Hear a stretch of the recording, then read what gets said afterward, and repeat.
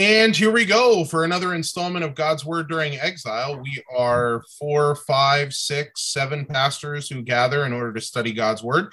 And we're putting together a Bible study right now. We find ourselves in the book of Revelation, the fourth time through chapter 17, right? This is number 4? Third? All right, now I don't feel too bad. So if we don't get through 17 today, I think we're doing all right, boys. All right. So this past week, our church celebrated our 50th anniversary. It was a great time. We gathered and celebrated God's faithfulness. And so I am encouraged coming off that.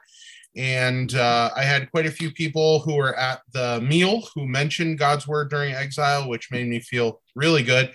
And they mentioned what a clown I was during it, but that they appreciated the insight of Ben and Matt and Mike.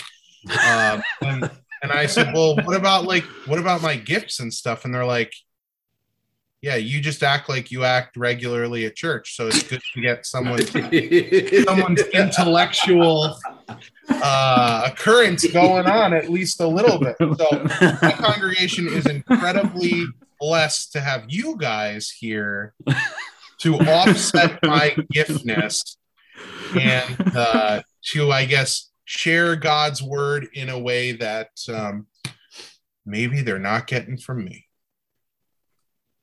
But that's it. I'm happy that I'm here, and I'm happy that I can scoot in on your coattails. I'm just going to hold tight to all of you guys and just ride this thing out. So thanks for allowing me to be a part of it, guys. I didn't think you were riding our coattails. I thought we were all just sitting on your shoulders. Because you're carrying us, Mike. Well, that's not the way that my congregation sees it. But I appreciate the encouragement.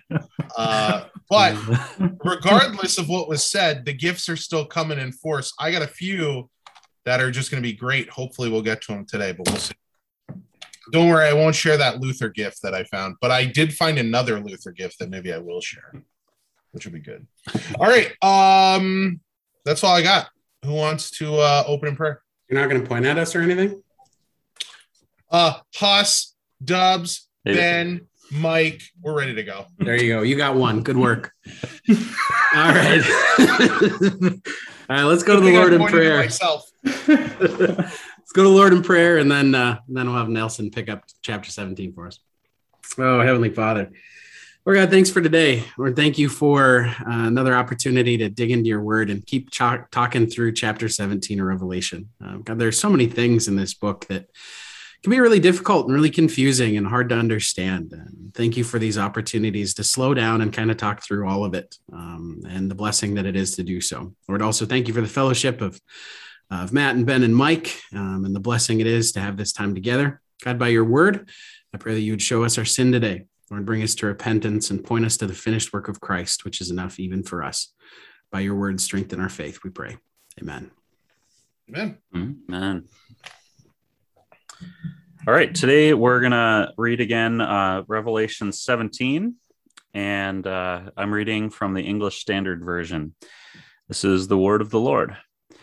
Then one of the 7 angels who had the 7 bowls came and said to me, "Come, I will show you the judgment of the great prostitute who is seated on many waters, with whom the kings of the earth have committed sexual immorality, and with the wine of whose sexual immorality the dwellers on earth have become drunk.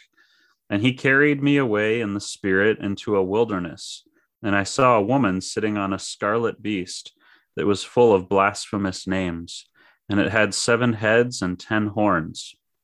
The woman was arrayed in purple and scarlet, and adorned with gold and jewels and pearls, holding in her hand a golden cup full of abominations and the impurities of her sexual immorality.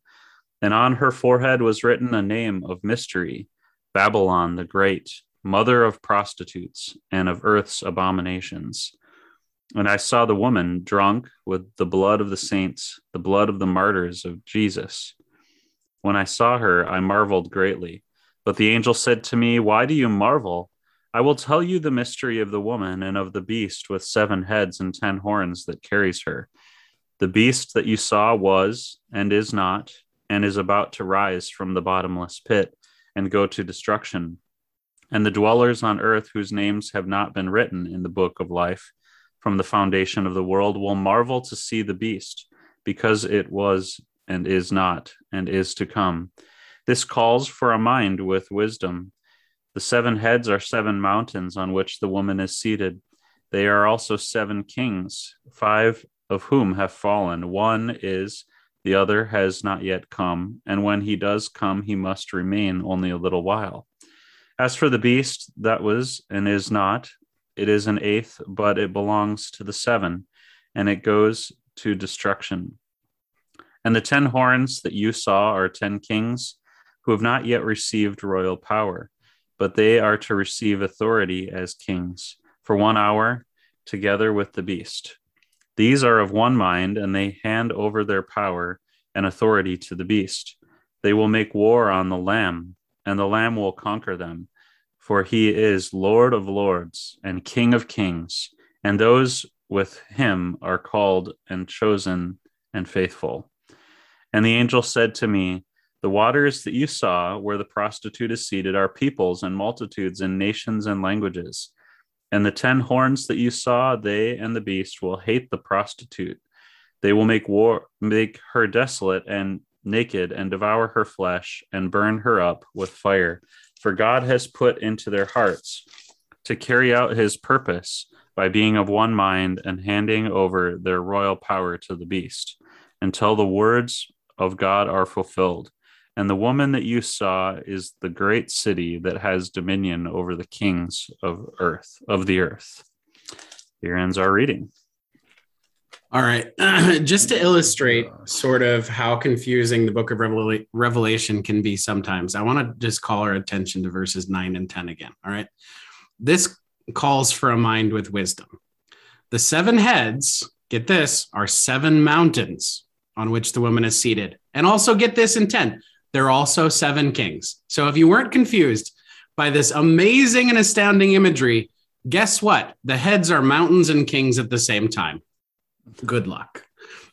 Right? To piggyback off of that, I found 2 pictures today that I would like to share. I would like to see them. All right. One, totally epic and amazing in every way. You ready for this? I hope you drew one of them. Oh, I actually can't because Mike didn't allow me to share. Oh, give me just a half a second and I will remedy that situation. Are you sure you want to? Here we go. You can go. Here's the first one. Okay, here we go. The woman seated. She's got this big chalice here. And we got... looks like a leopard. Okay, we're saying, yeah, that's okay. Just wait. What? Look at this picture. You ready for this? Boom, baby. Let's go. Oh man, dinosaur. I mean, this is like Dino Rider action, boys. Look at this right now. Boy, that second picture, that totally made my day. Yeah. Well, you know, those are pretty good, but I think you could do better, Mike. So maybe you should work on that and show us later what it should really look like. You got it. Yeah, excellent. I'll keep moving. Excellent. All right. So we kind of overviewed in the last 2 weeks. We overviewed this entire chapter. We talked about the harlot at the beginning. She's the same as the religious beast, also identified as the false prophet, always kind of changing and bringing new messages to deceive the people, lead them away from God. The beast in here we identified as the political beast mentioned elsewhere in Revelation, and talked about a lot of those details. But I think today, if we're ever going to get out of Revelation 17, which is a good choice, we should probably get going about verse 7 and talk through some of the details that come toward the end of the chapter, right? So the angel speaking to John says, "Why do you marvel?"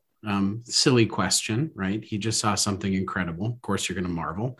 Astounding. And he offers to tell the mystery of the woman and the beast with the 7 heads and the 10 horns that carry her. So this beast, it is identified in a lot of the with similar language as the political beast in other places. But we also have a couple of things that are different. So verse 8, "The beast you saw was and is not and is about to rise from the bottomless pit to go to destruction." That's language that's not used to the beast elsewhere. What should we take from verse 8 as it describes the beast in a different way? Well, the was and is not and is to come is language that's associated with the dragon elsewhere, right? That is Satan or the devil himself. And so it seems that because the beast is here and elsewhere described as a tool of the devil's, then we should say that he would conferred be the right word, or placed his authority or these characteristics on this beast that is now working on his behalf, or he's empowering this beast, working through it in a particular way, maybe. I don't know if that's the best way to describe that, but as you were talking about it, I thought of the Wizard of Oz. Don't look behind the curtain.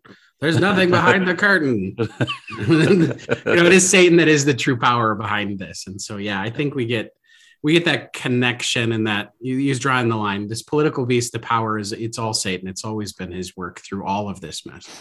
And you mentioned that the was and is not and is about to rise from the bottomless pit and go to destruction. Throughout Revelation, we get God described as the one who was and is and will be forevermore. And, Satan's just a big counterfeiter, right? But his best counterfeit was, and guess what? He's about to be destroyed. Mm-hmm. Well, and it's in the middle one is not. It's kind of interesting, which is like the opposite of the I am, right? Mm-hmm. He is the is not. If that makes sense. It's a interesting play on words, right? And so, yeah, it's definitely a contrast to God himself. And that's really why it's maybe the way of referring to the devil as kind of the counterfeit God. And but here it again is applying to this particular beast, and it seems that that's because the devil is behind him and his work. I'm trying to. Oh, go ahead, Ben. Okay, I was along with that too. I think it just kind of reinforces again to us that this beast, this political beast, doesn't look the same all the time throughout history. It comes and goes in different forms. At times, it can look pretty weak, as we'll see later. And other times it's strong. And so, we know the end, certainly, of this beast, that it goes to destruction. But in the meantime, it changes forms. So we're not looking for a specific form of government or whatever. We're not looking for, a world empire to arise or something like that necessarily. But I suppose, it could possibly happen that way. But, we're not looking for one particular thing. So different guises, different forms of government and societies and all of that. And so it's able to change and morph, and it will not be done away with until Jesus returns. And so this is kind of I think this kind of fights against the idea of postmillennialism that sees, that the church will continue to just, gain in popularity and influence around the world. And so essentially Christianizes the whole world before Jesus comes back. And that's not really the picture at all that Scripture gives us. In fact, Jesus tells us that as we get closer and closer to his return, things will get worse. But this too factors into that, because this beast is always going to be there until the devil himself is cast into the lake of fire. And so we're not looking for some kind of Christian utopia on earth either, or like as if the church is just going to go on, looking triumphant throughout all the ages till Jesus comes back. So the church always has to contend with the devil and his minions, his beasts. And so once again, that's why on earth we are the church militant. We're always engaged in battle against devil, world, and flesh. And postmillennialism might not be something that you're super, super familiar with, kind of because it's fallen out of vogue most places in the United States and been replaced by other things. Is that the guy who sings using auto-tune? Yeah. Mm-hmm. That's what we're talking about? Yes. Yeah. Post Okay. Malone. Right. Yeah. Mhm. Got it. Okay. Post Yeah. Malone. Yeah, we're talking about post Malone. Yeah, post millennialism. But it was before the World Wars. It was a pretty popular view of how things were going to come to an end of end times stuff, right? So you had the Industrial Revolution. Everything seems to be kind of getting better. But when we look at our world today, it's pretty easy to see the corruption and failing and sin and wickedness. And so, it kind of has fallen out of vogue. But, if you haven't heard of it, it's just a little side note. And I think with the world wars too, a lot of the optimism of things came crashing down. Our country had, because people are often way too like nationalistic about things, and it was a thing that was popular in America in particular. And when people were feeling very optimistic about how everything was going in our country, it seemed like, hey, man, things are going to be so good that it's going to all be ready for Jesus to just step in. We're going to have his throne ready for him, and he's just going to sit down and we're going to rule together. But then when all that evil got stirred up across the world with the world wars, a lot of that optimism came crashing down. And that's really, some of the time I think that like the, premillennialism started becoming really popular, because it went from like, hey, it's going to be so good, Jesus is going to come right back and sit on his throne, to I want to get raptured out of here. And it went from completely optimistic to completely pessimistic. Maybe that's a bit of an exaggerated way to boil it down, but it seems that was kind of the trend of those movements. I think a little exaggerated, but not totally false either, Yeah, because the dispensationalism in particular became super popular after World War II.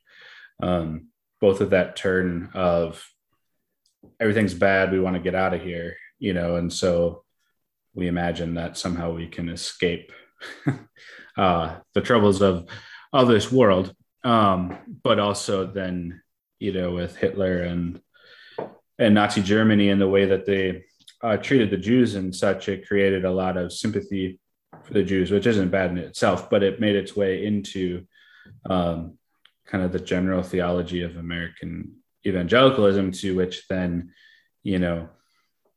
gave rise to a lot of this stuff of, Israel is the center of God's prophecies concerning the end times. And, this whole rise of we as America, we need to support Israel because then God will bless us, and so on. And so these things are all kind of tied together, arising at kind of the same time, right in that World War II area. Whereas before, as was mentioned, postmillennialism was pretty dominant, because that has been a pretty prominent view in the Reformed Church historically, especially among the Puritans, I think. And so not so much in the Lutheran Church, but, very much so, or much more so in a Reformed Church. And that was primarily the influence in our nation. So, anyways. One thing to maybe tie into this chapter to what Ben was saying about how this is something that happens throughout the church age, which has been a consistent interpretation that we've been taking, is getting back to verse 3. There's a mention that John sees the woman sitting on the scarlet beast in the wilderness, and we remember that that's also where the woman was with the child. And the woman is a picture of the church. And so now we've got this contrasting woman who is this harlot with the true bride woman who is the church. And they're both in the wilderness. And it seems that, and the wilderness is a picture of our life here on earth. And we could say the church throughout the church age, just like the Israelites were in the wilderness through that age after the Exodus and before the Promised Land. We are in that stage after the great Exodus of Jesus with his death and resurrection, that deliverance, and we are waiting the Promised Land that is to come, and we are in that intermittent period of the wilderness right now. and so the woman and the Could child. you say that perhaps we're in exile receiving God's word? Hey, that's good tie. And wasn't just about COVID, folks. Yep. So have we finally reached that pinnacle now where, like, you know how a movie that has a title and they try to incorporate the title of the movie into the movie itself?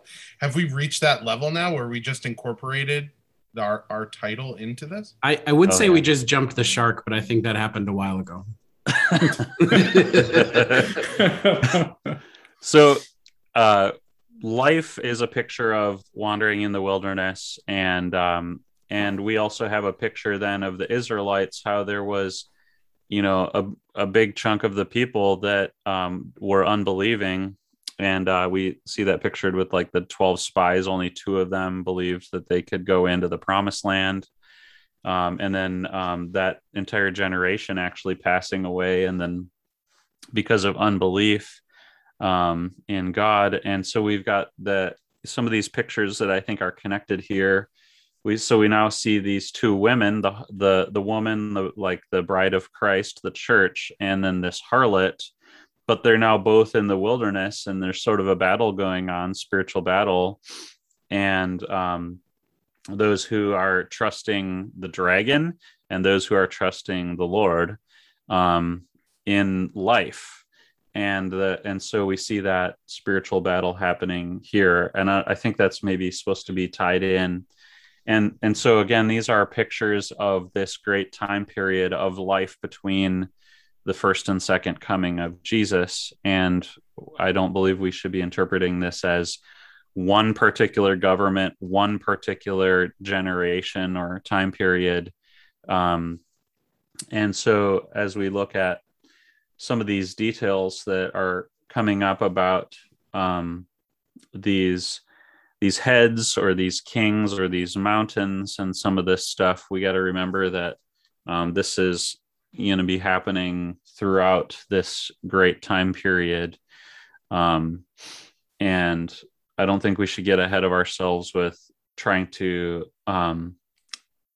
maybe definitively identify certain events in history, or try to predict the future with these kind of things, expecting it to happen only in one very particular way.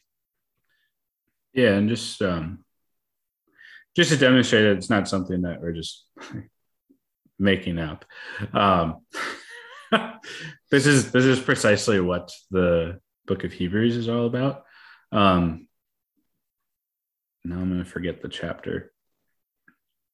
But, the author, the preacher to the Hebrews, in his sermon, which is the book of Hebrews, he speaks to his congregation, and he directly connects them to those Israelites that died in the wilderness because of unbelief, that they couldn't enter the promised land because their hearts were hard and they refused to trust in God. And then he implores them, exhorts them not to make the same kind of error.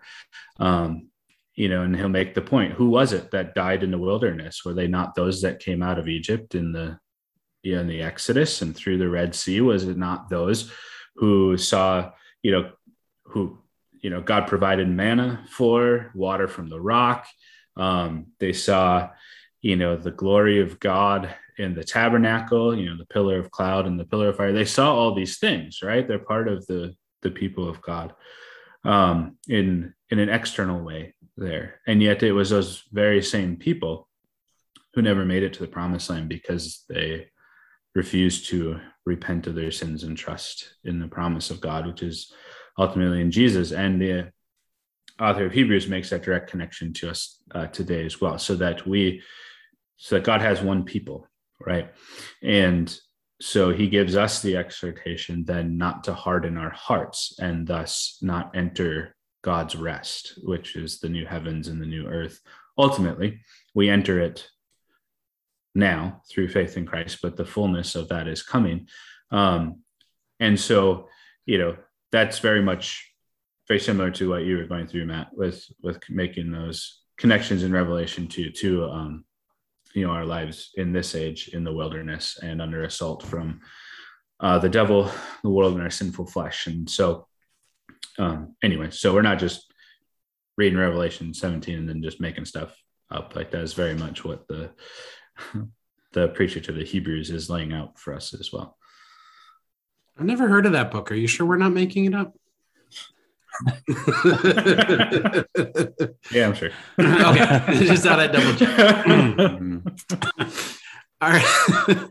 So why don't we roll into 9 and 10, and we'll talk about some of these details. We've got the 7 heads, which are 7 mountains, and our 7 kings. We've already talked about sort of not identifying this with a specific person, maybe, or a time.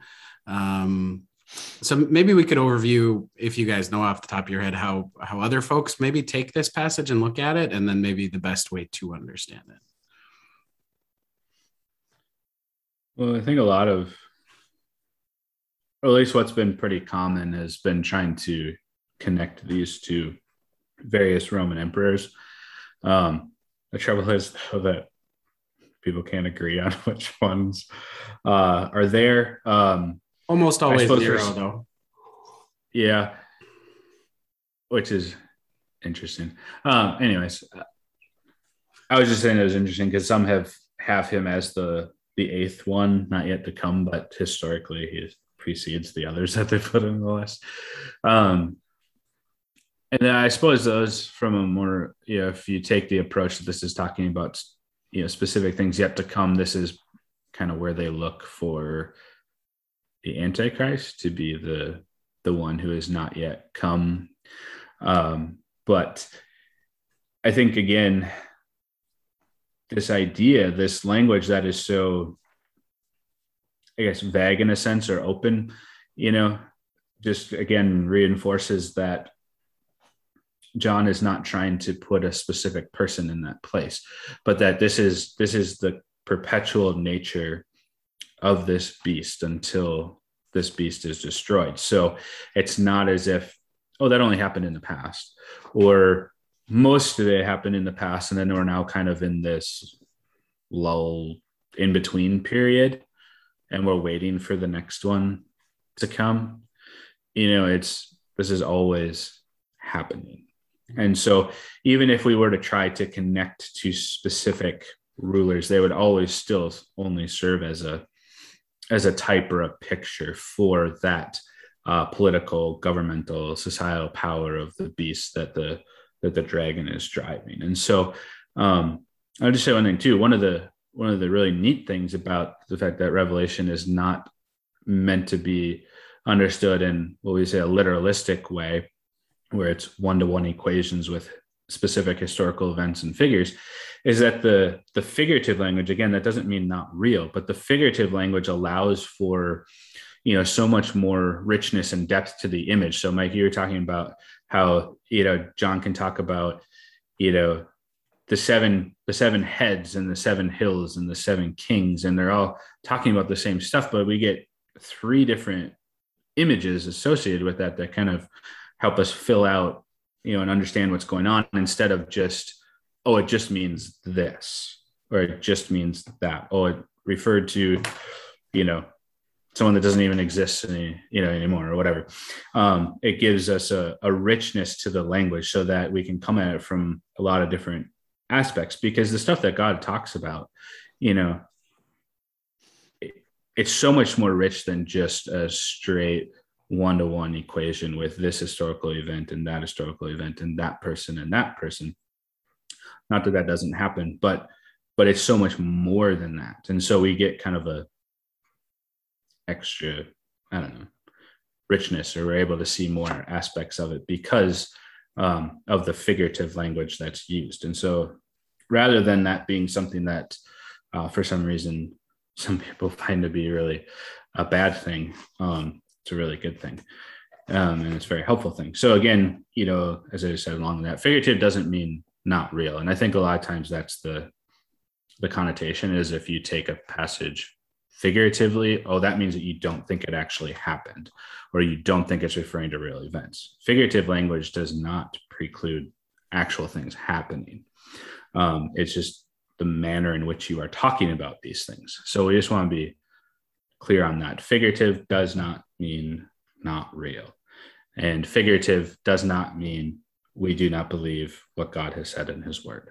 Like those things are caricatures. They're really slanders against against those who have our perspective on this and as we believe is faithful to scripture. So it's not any of those things. It's just a manner of speaking, if that makes sense. So an example, I just preached on Psalm 84 on Sunday, and it says, better is one day in your courts than 1,000 elsewhere. And 1,000 is not a literal number, the literal number that it's that we're supposed to count, like that this is an actual math equation. That one day in God's courts is 1,000 is better than 1,000, but not 1,002. Right. And because actually it's sort of poetic, you could say, maybe, or it's just referring to a large number, like an exorbitantly large number. But if we're actually being literal about it, or and not figurative in any way, we would have to say that better is a moment or whatever in your courts than unlimited amounts anywhere else, right? And so there's not an actual equation that can make sense, because any moment in God's courts are better than any unlimited amount of anything else, right? But it's a way of speaking, and we understand it. And when you put a number on it of 1,000, then it means you get this picture of this large amount, and that's kind of the point. And so if anything, it's understated in that way, but it gives us, by putting a real number on it, it can give us an idea of something too. Or in this case with the 7 heads and the 10 horns, we've got the number 7, which we know is a number of completeness or wholeness from kind of a divine perspective or something. And so that would be sort of a picture of at least an imitation of wisdom and wholeness, right? And then the 10 horns, horns are a picture of like military might and earthly power and strength, right? And if we've got 10 of them, that's sort of, I don't know if that we could say that's used symbolically of like a complete number from maybe an earthly perspective. So you've got like a whole number of strength from in an earthly sort of way. And so supposedly this is set up as being really spiritually wise and yet really strong in a military or political kind of way. And so even by the numbers 7 and 10 and these things, we recognize that they are representing something. They're representing an idea that is supposed to be conveyed, not so much that we are to go out looking for 7 heads or even 7 kings or 7 mountains, but they are representing an idea of this. And so that's why we can see then that like the 7 heads are also mountains and kings, right? Because we're not interpreting this literalistically, but they are sharing an idea with us. And we're trying to interpret what the point is, not to count them or name them. Yeah, so similar to like when Daniel prophesies about the nations that would come after Babylon, and he describes them as a bear, or something like we don't literally think that, I forget who it was that maybe the Medes that was pictured as Medes and Persians as a bear, right? And so it's very apparent that scripture uses this figurative language. Same thing with the statue that that depict those coming nations too. We wouldn't say, the Greeks are a part of a statue or a part of a body. They're the real people, a real nation, and the statue that is seen in the vision represents something and communicates something by the figure. And so anyways, all that is to say is that we are not in any way bound to a literalistic treatment of of this. There are portions of scripture that expect you to take things one-to-one in a historical manner. And it's pretty clear where that happens. But when we're dealing with prophecy and vision, like we are in Revelation, the images, I guess you could think of it like, we say that a picture is worth 1,000 words. Well, it kind of works that same way with the images and the visions. It can communicate so much more than just the bare words themselves. And so God employs pictures and symbolism to communicate his word to us. And by them being vague or being an image that we can see at different times and places, it's applicable to the church at all times and in all places, right? Because we see this kind of stuff being stirred up in our world and going on. And we're just saying of Jesus as the Lamb of God who takes away the sins of the world, right? Are we expected to picture Jesus as a literal lamb? Yeah, chapter 4. Not. Yeah. The point of the picture is, the lamb was the sacrifice, and particularly connecting with the Passover as well. And well, here's Jesus. He is what that lamb pointed to. And so he's still spoken of in that figurative language as the lamb, but that doesn't mean that he didn't actually go to the cross as a sacrifice for our sins. Right. So we know this. It just, for some reason, things go wonky and haywire when we get into prophecy and visions, and we kind of lose our minds. But even like with Jesus, then by referring to him in different ways as a lion and as a lamb and these things, we are understanding him from a different perspective with different characteristics, and it helps kind of round out the whole picture for us. And so we could say the same about these other pictures that were given in the scriptures.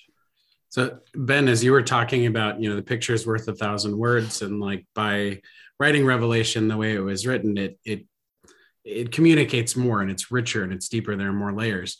Your illustration of the Lamb of God that takes away the sin of the world is perfect, because as soon as we call Jesus the Lamb of God, where do our minds go? Like, right, Yom Kippur, the Day of Atonement. It goes to the Passover, goes to every sacrifice. And all of a sudden, the idea of what Christ did for us is bigger and it's deeper, and it connects all of Scripture together to communicate this beautiful truth in that Christ laid down his life in your place.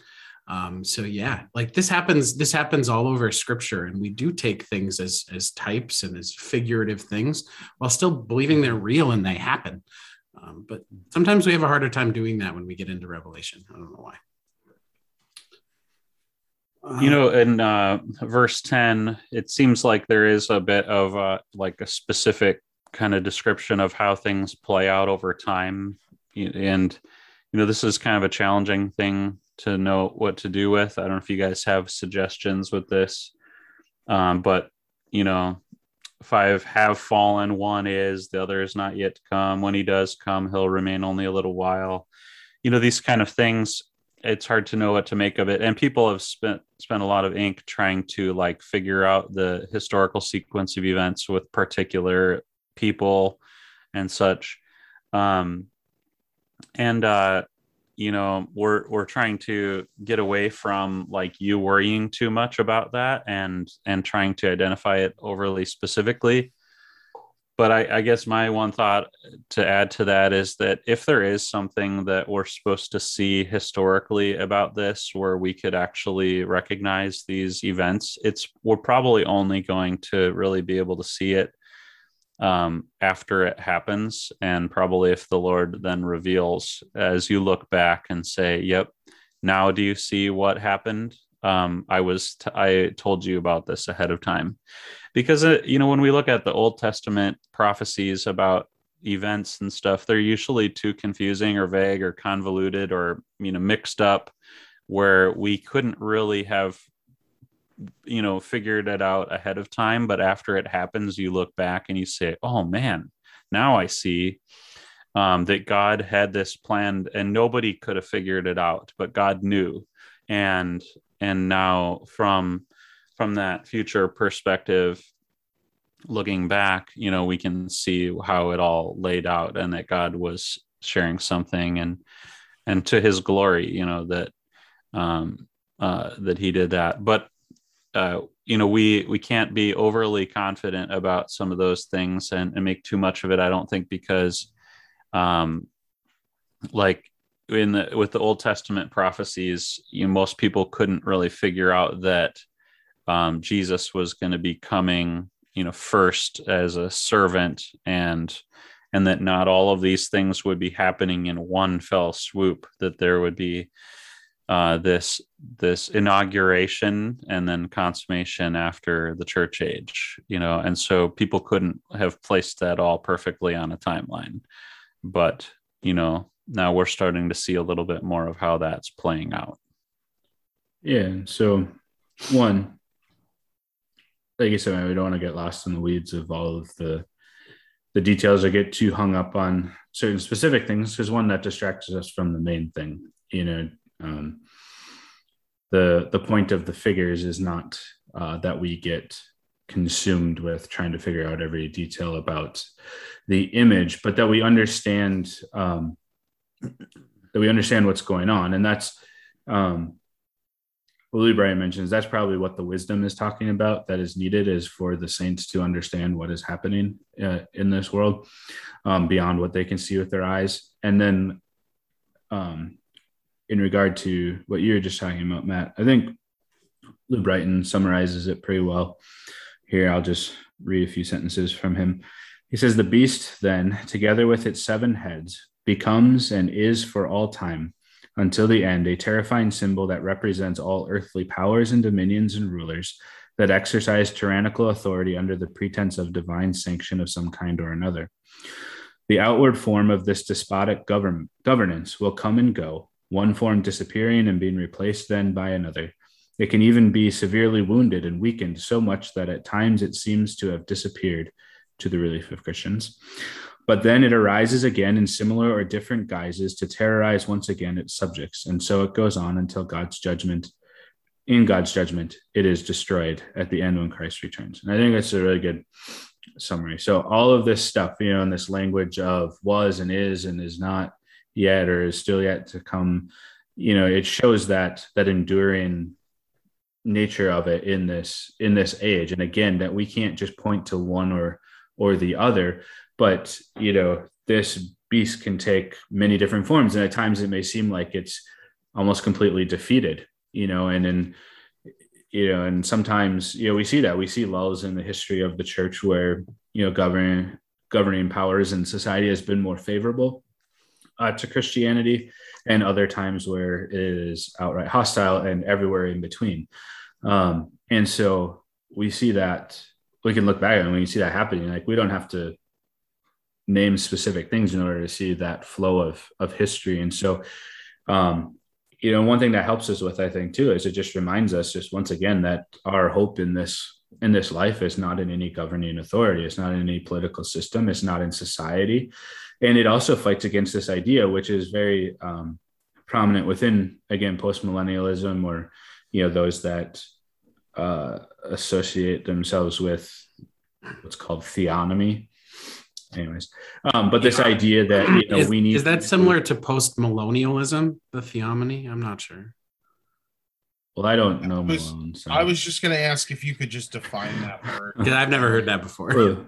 Well, theonomy means God's law, theos and namas. And so the people that adhere to that movement, I mean, it's not that they all believe exactly the same thing, but the idea is that society should be governed by the laws that God has laid down in the Old Testament for, his people, Israel, in the Old Covenant. So they completely ignore the fact that much of that civil law and so on, or, all those civil laws and so on, were given specifically to Israel under the Old Covenant. But anyways, so what they seek to do then is to basically, this idea of Christianizing society and the whole world, and bringing all of society and governance in all of these areas under the authority of Scripture, as it were, like to make it kind of, force it to be Christian in a sense. And this also, so understanding that the devil is always doing his work during this time, that he always has these 2 beasts that he is animating and driving and so on, means that we're never going to succeed in quote unquote Christianizing the whole society. I mean, it completely ignores the saying all that. I mean, there was part of that in Calvin as well, that he thought that, we needed to Christianize society, at least in an outward way. And, in the Lutheran Church, it's a little more complicated, a little more nuanced than that. We don't seek to, force everyone to bow the knee to Christianity. Rather, we seek through, the preaching of law and gospel and administration of the sacraments to persuade them, bring them into the kingdom of God, as it were. So, anyways, maybe that doesn't make a whole lot of sense, but the point is that Calvin in Geneva was trying to get everybody to all the unbelievers to act like Christians and to make Christian morals, biblical morals, into secular law and enforce them. And but Luther's perspective on that kind of stuff was that was like polishing the bronze on a sinking ship. We're just making a bunch of unbelievers look better on their way to hell, and that's not the point, right? We do want people to follow the truth and live morally upright lives and follow God's laws, but that follows salvation. And so our goal is actually to lead people to Christ, that they would be forgiven of their sins, and then that God would produce the fruit in their life to change them, and that they would willingly live the Christian life and follow God's laws, not trying to make unbelievers act like a Christian. That doesn't actually help them. And so. Yeah. And we could get into a whole long side discussion about all the particulars of that. But anyways, we won't do that today. I don't think we should get in a long discussion, because we've only got 15 minutes left to finish this chapter. If I could, jumping back into this, see what you guys think about this. Was I cutting you off, Ben? Was there something else you wanted to finish up there? No, I think we're good. Go ahead. Okay. I was just thinking about this idea of, there's 5 that have passed. There's one there's another one that's coming for a little while. Almost at any point in history, maybe we could say that, hey, there's been others that have come before. There's one right now. There's another one coming, but it's not going to last forever. Mm-hmm. And, and then the 8th is this beast. And it seems like it's kind of behind this whole thing throughout all of this, right? This 8 is kind of at work during the time period of all of the 7. But the end of it is destruction. It's not actually going to win in the end. And I think that might be the point. And then we see that there's the 10 horns, and they're 10 kings, but they've not yet received their royal power, but they will for 1 hour with the beast. And I don't know if this is maybe kind of a way of saying that each of these 10 kings, these political rulers, military rulers, are going to get their 15 minutes of fame. They're going to have their time in the sun to exercise some authority, but it's not going to last forever. It's going to be a short time. And again, the end is nothing. It's destruction. But in the moment when we're going through all of this, it could seem like this is overwhelming. This is too much. And I wonder if we're going to lose. And we could be really discouraged. But I think maybe the main point of all of this is we can see that these things have happened before. They're going to happen again, but we don't need to give up hope. The Lord is over all of it, and they don't win in the end. Yeah, and that would connect it very well to the beginning of Revelation with the calls to endure, right? So, and that should be a great comfort to us. Yeah, again, that we don't get caught up in,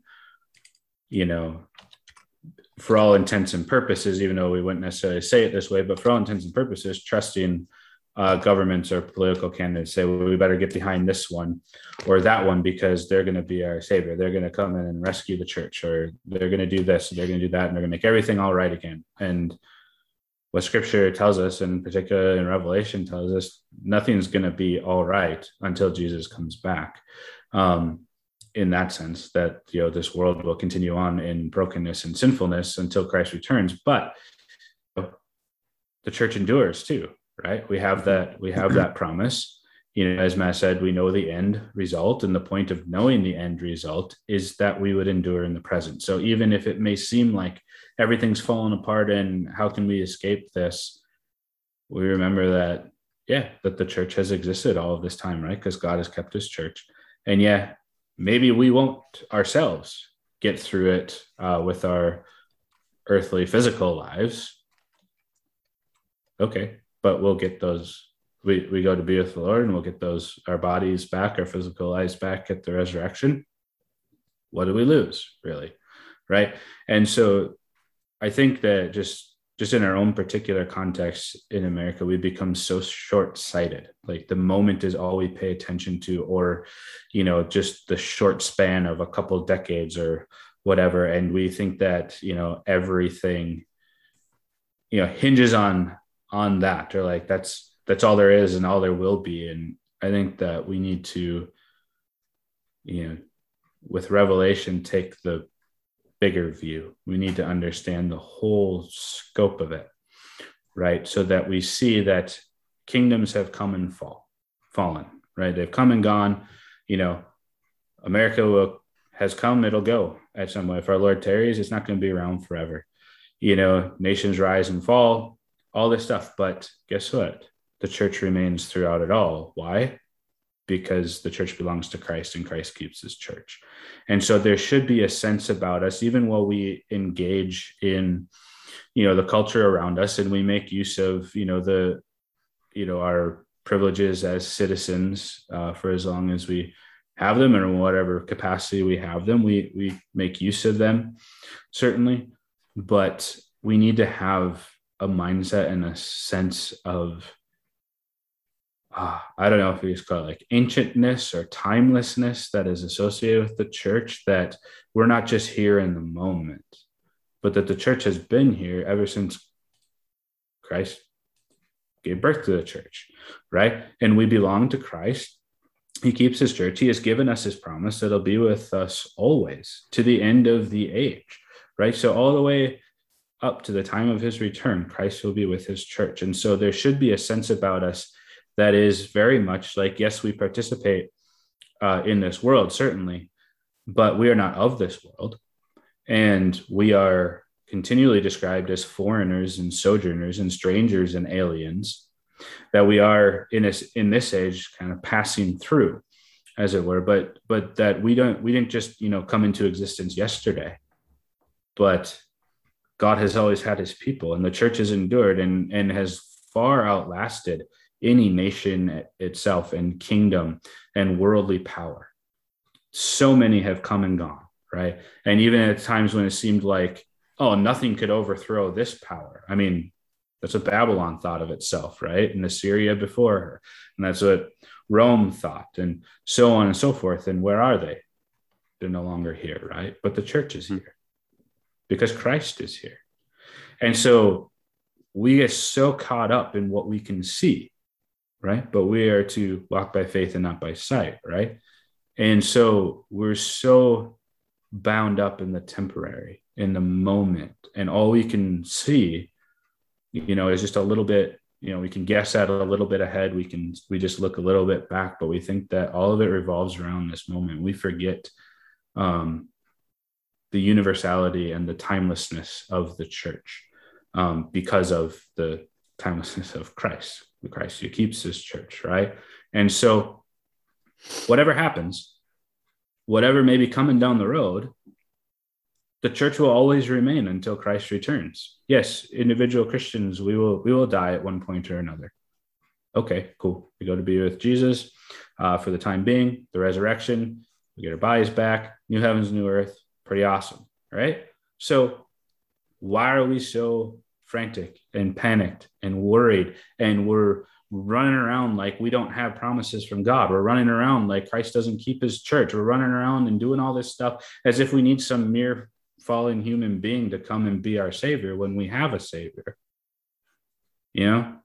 and we act like God has not promised us anything. Like we act in such desperation and panic, like, well, we better make sure that the church lives on.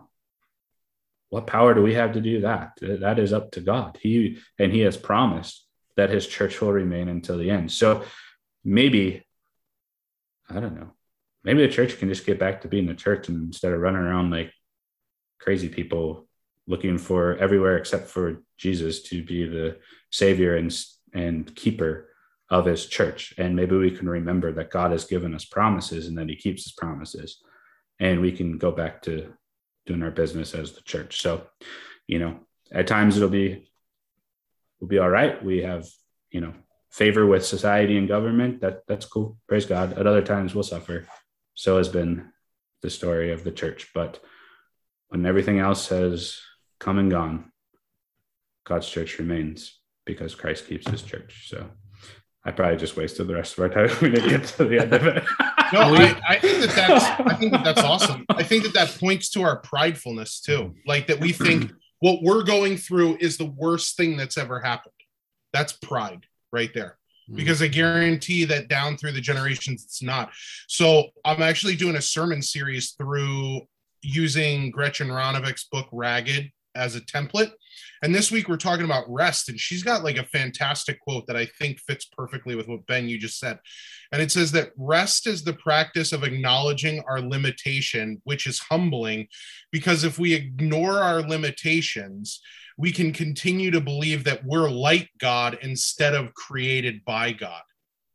Like, think about that. That's literally what we're talking about here. We're trying to say, well, if we don't get everything in order, if we don't figure everything out perfectly, it's not going to happen. And it's like, no, God's already got it. And our acknowledgement of just saying we're not the ones who are in control is maybe exactly the way that we need to approach life, period. And especially the book of Revelation too. God's got this.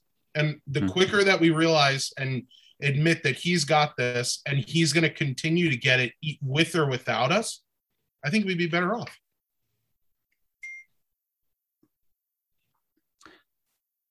Should we try to summarize the last few verses of the chapter here at the end? Yeah, because otherwise we're in danger of coming back for week 4 in chapter 17.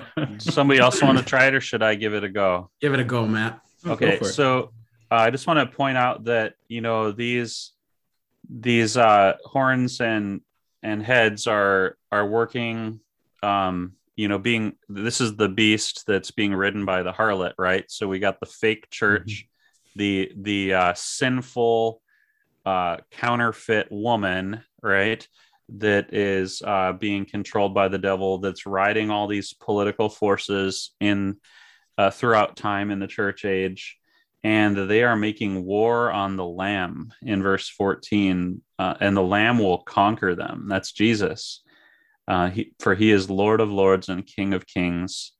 And so title. Sorry. What's that?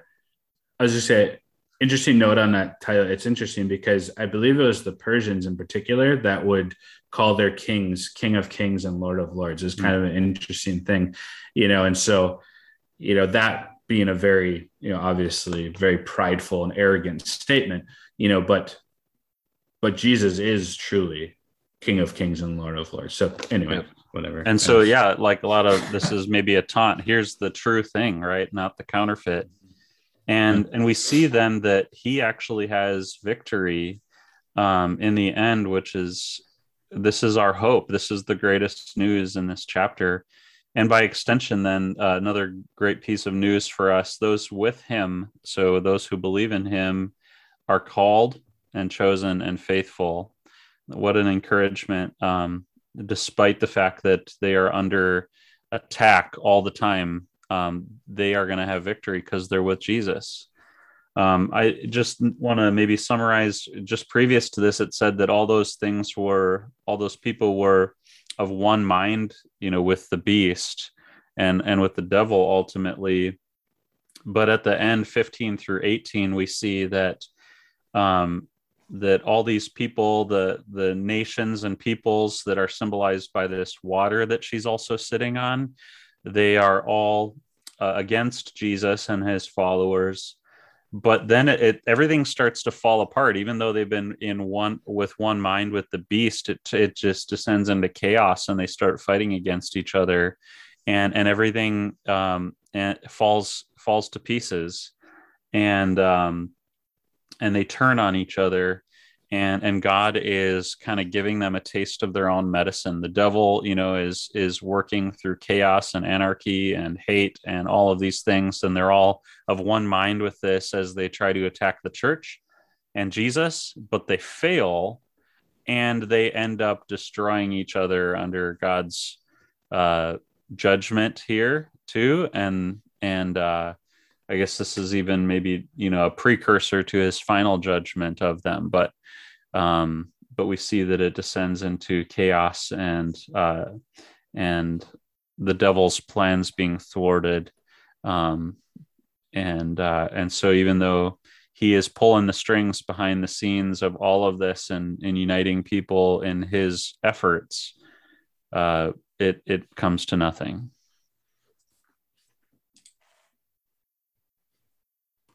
Good summary, Matt. Anybody else have any closing comments on this chapter 17 of the book of Revelation?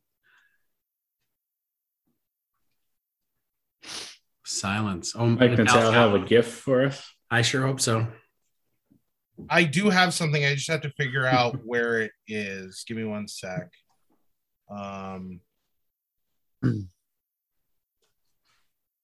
It's interesting just while you look for that to think about how that this harlot and the beast are together called the city Babylon, and to think about this is the place where God's people were carried off, and it was a place of temporal judgment for sins and stuff, but ultimately that couldn't hold them, and God delivered them from that, right? And so we can think of in history how Babylon was a place of sinfulness and rejection of God, and that God's people had to endure that, but it was only for a time, and God delivered them from Babylon. And in that too, we just think about God sent his word and his promise out everywhere his people were scattered, right? Mm-hmm. And so we can think about that too, as we are scattered throughout the earth. We are the bearers of God's word and his promises, light in the darkness, right? So even in the exile, as it were, God has his purposes of getting his word out to all people. God's word during exile. Boom, baby. Hashtag word during exile. I think the best gospel proclamation in this chapter is verse 14. And I think that's where we can leave it, is saying all of this stuff in the beginning about this terrifying beast, this woman who's riding it, all of these things are to muster up fear, worry, concern, and that's what we see in the world around us. But what's most important is verse 14, where it says, they will wage war against the Lamb, which is Christ, in dressed up like lamb chop, but the Lamb will triumph over them because he is the Lord of Lords and the King of Kings, and with him will be his called, chosen, and faithful followers. That's us. Mm-hmm. So here he is, everything that we have to fear, everything that could potentially worry us, consume our day, steal our joy, all of that garbage is trumped by the Lamb that will triumph over them. Will. It doesn't say may. It doesn't say could. It doesn't say possibly. It literally says will. Will triumph over. And we get to be with him during that time. That's great. That's great news. It's a must and not a may, right? Mm-hmm. Yeah. Well, if you caught that reference, come play games with us later. No gift, though? I thought that was a big setup for a GIF. No, I don't have a GIF. Oh, okay. Well, then, the Right Reverend Benjamin, I don't know your middle name, but it's probably Joel Baker. David. That's actually more fitting. Would you close us in prayer? Actually, David was my first guest, and I'm like, nah, maybe not. Pray for Mike's salvation, because he literally just lied right here in the middle of the podcast. I'm always praying for Mike's salvation. Thank you. All right, let's pray. Heavenly Father, thanks for the truth that you have given us in your word, and particularly in this book of Revelation that you showed to St. John and had him write down for us. And we just pray that as things are, depending on where we are in the world, but as things often seem chaotic and out of control, grant that we would walk by faith and not by what we see with our eyes. For our eyes are greatly deceived, and they cannot pierce beyond, the physical and the material, that which we can actually see. But help us to see, as you did with Elisha's servant, that you are ever present with us and your army is with you, and that there is nothing in this world, no power of Satan or the sinful world or our sinful flesh that can do anything against you to overthrow you or thwart your purposes, but that you are governing all things. You are indeed King of Kings, Lord of Lords, and we are your church. We belong to you. You have promised to keep us. May we trust that promise, for you do what you say. And so we ask that you would give to us minds of wisdom to understand these things, and the faith to trust your word in spite of what we see with our eyes. And perhaps maybe we can calm down a bit and trust your promises and see that you have kept your church through all kinds of different dangers and tragedies. And again, all of those nations and kings and so on, they come and go, but you remain and you keep your church. So may we trust that promise without doubt and without wavering. And may we be your church as we are called to be, lights in the darkness, snatching people from fire, as it were, that sinners may come to repentance and to escape the final judgment reserved for the devil and his angels and all those who sadly thumb their nose at you and reject the salvation that you have won for them. So we pray all of these things in the name of your Son, Jesus. Amen. Amen. Amen. I'm realizing I don't know Natal's middle name either, so I'm going to guess Leroy. No. Not even close. No. Give me the I first know letter. yours. I'll take another guess. I know yours has Cougar, right? Cougar. It is Cougar. Yeah. Middle initial.